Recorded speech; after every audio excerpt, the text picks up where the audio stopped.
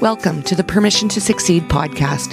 This podcast is about learning from and being inspired by people who have been successful because they found what they were passionate about, created something special, and most of all, they gave themselves permission to go and do it. The genesis of this podcast is the inspirational lives of Muhammad Ali and Dr. Martin Luther King Jr. and their world-changing impact. The Permission to Succeed podcast is brought to you by Advisorpedia, the best place advisors come to grow their minds and businesses. And now, please join your host, Doug Heikkinen. Hello, and welcome to the Permission to Succeed podcast. We're talking to an up-and-coming next-gen advisor today whose career is rapidly advancing. As you will hear, she's also in the middle of transitioning her firm through a generational shift. Please welcome Danielle Mariano, an advisor at DeFries Financial, to the podcast. Thanks for having me today. I really appreciate it. Danielle, you're going to have a very interesting and challenging job right now. You're an advisor as well as a succession plan for your father and potentially another advisor. That's a lot. How's it all coming along? Yeah, honestly, it has been a lot. I would say it has definitely been very challenging at times and, exhausting to say the least. The past year has really been a whirlwind for a number of reasons. We started the process of looking for a new broker-dealer almost exactly a year ago, and I pretty much took the reins on that, which I'd say was definitely a little overwhelming on top of normal day-to-day work. And then, preparing for and actually transitioning our entire client base and book over was obviously, an entire feat of its own. And with joining Kingswood came this incredible opportunity for me to also become a part of a local advisor succession plan that was with the firm. And that's required me to get some new licenses. So my late nights filling out transition paperwork were replaced with late night studying, but I'm super excited for, what's to come. And all of this was in the middle of a pandemic and being a first-time mom to my now 2-year-old. So yeah, it's definitely been a lot, but now being through the thick of it and being able to move on towards the bigger picture, I can say overall it's been very rewarding, and I'm certainly, still learning a lot. Wow, that is 2 years. Most people, when they talk about this, have a few things going on, and that's a lot. My goodness. Yeah. Let's go back to when you were growing up. Were you drawn to financial services, or did it happen later on?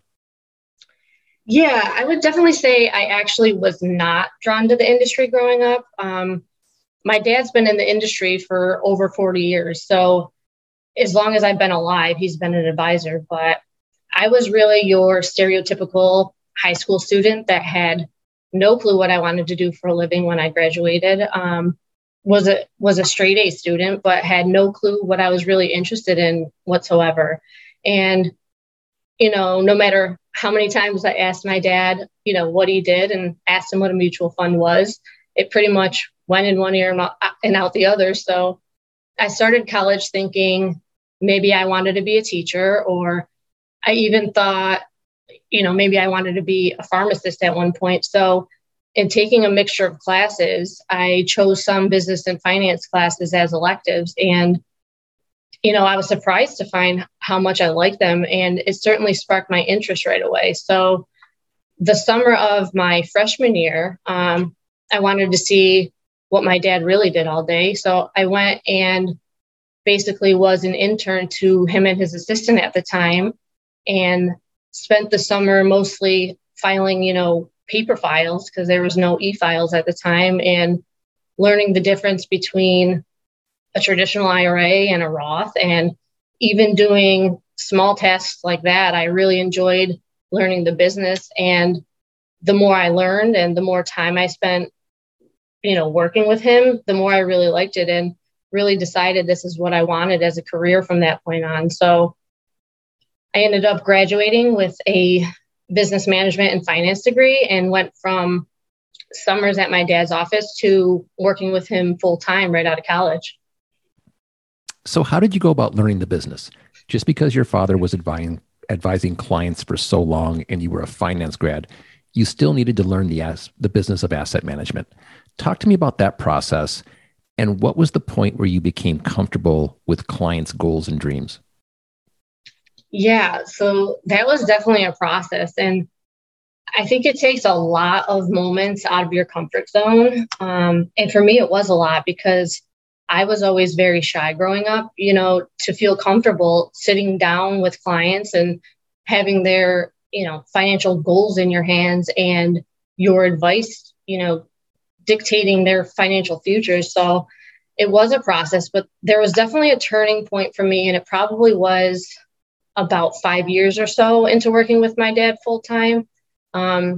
He, up until that point, had really only been commission based, and I knew the industry was going more towards fee-based management, and I really saw the value in that. And after countless conversations with him, trying to essentially get him out of his own comfort zone, we did take the leap. And I was really the one most involved in getting our advisory platform established and set up and running our portfolios. So my dad saw the value of me, being that integral part to our advisory clients. And it was at that point, my dad and I started more of a partnership relationship rather than me just being his administrative assistant. So to answer your question, that was really the beginning of me working in more of an advisor role. And, running the advisory business from the ground up, so to speak, has really forced me out of my comfort zone and forced me to dig deep and learn asset management, but also to take on more of a client-facing role. And, I think dealing with clients is its own craft, and I'd definitely be lying if I said it's not still a work in progress, but it's actually the part I enjoy the most, and it's certainly, I think, the most rewarding part. You were a coach for several years. I would think that ability plays into working with clients in a significant way. Did it? That's actually a great question. And it's funny you ask that because I think about it all the time. But yeah, right out of college, I actually started coaching and running a varsity cheerleading program here locally for one of the biggest high schools here. I was only 23 years old and originally applied for the JV position and got it. And a week later, they called back and asked if I would actually run the varsity program instead. So I went from, nervous to start my first high school coaching position to, completely sweating with anxiety. But yeah, said yes and took that leap of faith. So being 23 and running a team of 30, 16, 17, and 18-year-olds in a program of like 70 or 80 athletes overall was just completely crazy and was definitely one of the biggest steps out of my comfort zone to this day. I would really say it played a huge part of building up my confidence in all aspects of my life, and especially with work. And I'd say, remember dealing with that many middle school and high school students for 7+ years also comes dealing with double the amount of parents. And I think that was just as significant, if not more, than dealing with the kids and helping me be, even more successful with clients today. And running an athletic program is honestly like running a business in a lot of ways.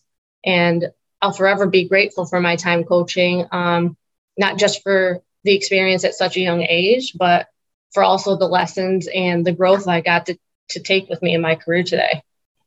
It's not well known that 46% of financial services is comprised of women, but it is well known that only a sliver of that number is female advisors.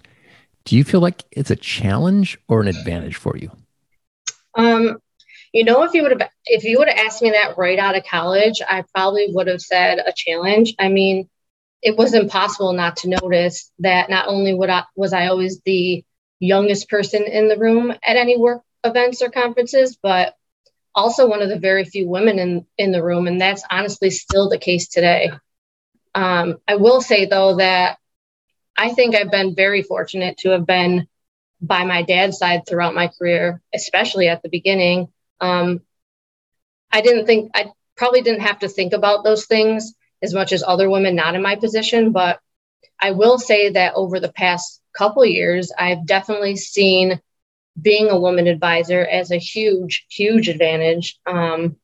It's brought me more opportunities than I really could have ever imagined. And I think in the future, it's going to continue to be even more so due to the need for women advisors, and what being a woman in general can bring to a conversation.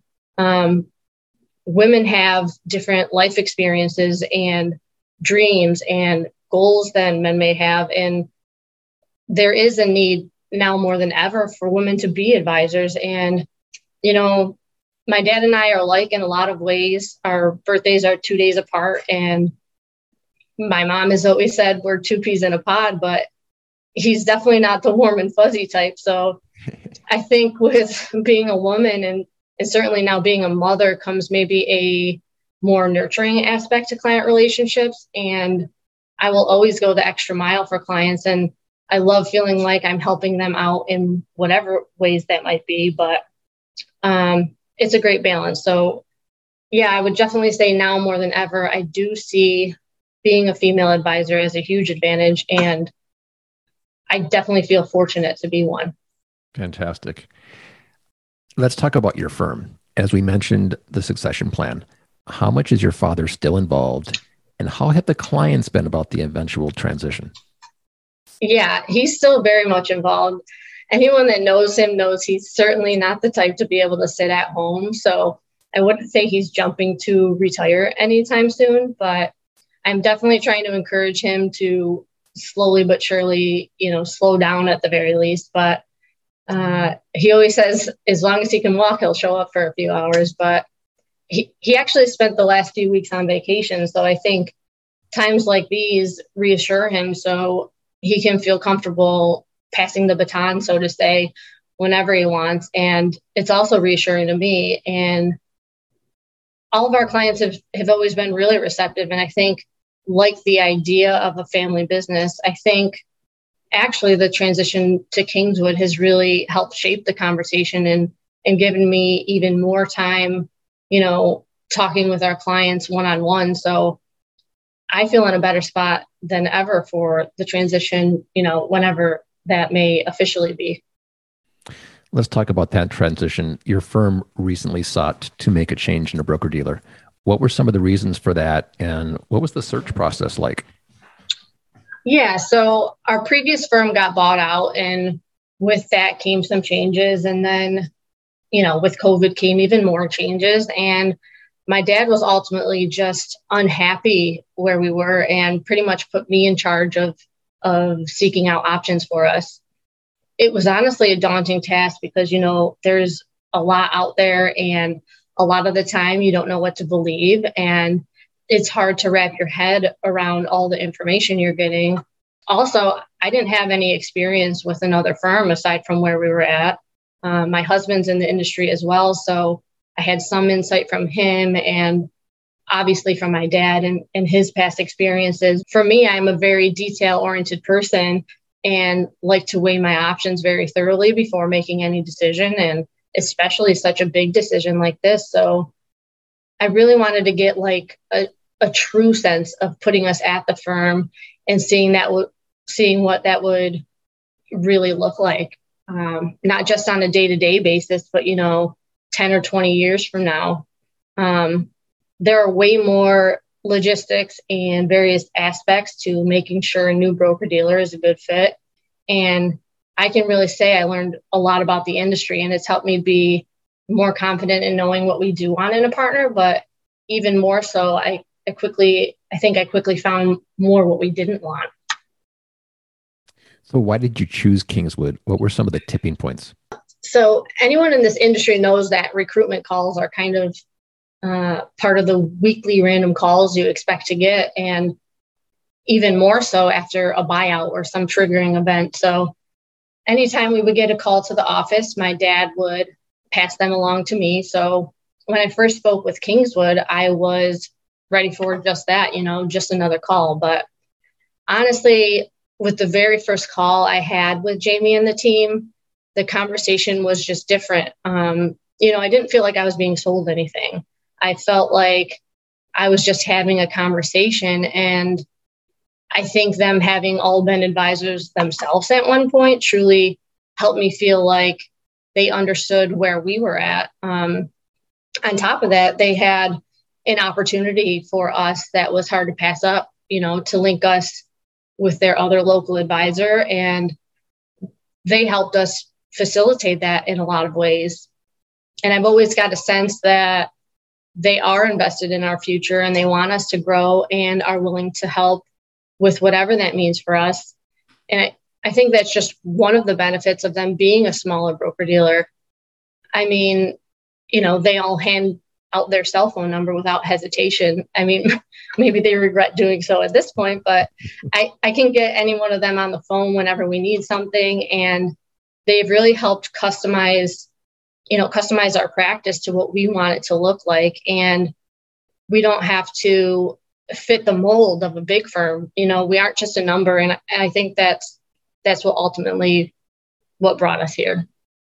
So what does the future hold for DeFries Financial? Where do you want to take the firm? What are your dreams for it? It's funny because I feel like this year more than ever, the future of DeFries Financial has really been in the forefront of my thoughts. And I always tell my dad, this is what keeps me up at night. And he just laughs at me, but it's true. But yeah, I just want to continue to fill my dad's shoes and, run the family business, servicing clients and helping them reach their goals and continue to go the extra mile for them always as he has. But I would also like to expand not only with the advisor I'm partnering with, but I have also recruited another local advisor to Kingswood that will be joining next month. So I hope to kind of be Kingswood's Rochester hub for any other local advisors that may want to join the firm as well. So yeah, I don't know exactly what the future looks like, but after all the opportunities that have come already this past year or so, I am definitely excited to keep building on that and to see what's next for us. What's your advice for young women who might want to become not only in this industry, but more importantly, advisors in this industry? Yeah, my biggest piece of advice really would be to take the risk and to get out of your comfort zone. It may be completely terrifying at first, but each step, I promise, is less terrifying than the last. And I promise one day you'll look back and it will all for sure be worth it. You have to be bold and take risks and really put yourself out there. And more than ever, I really think it is important. Young women aren't just drawn to the industry, but they have the courage and the aspirations to take on the role of an advisor. And I think the more young women that are willing to take that leap, we'll all be better for it. And the industry as a whole will really be thankful. Danielle, this has been fantastic. Thanks so much for joining us. Thank you so much. I really appreciate it. Please follow us for all the latest updates on Twitter, LinkedIn, and Facebook, all at Advisorpedia. For everybody at Advisorpedia, our producer, Jakey Beard, and the Power Your Advice podcast team, this is Doug Heikkinen.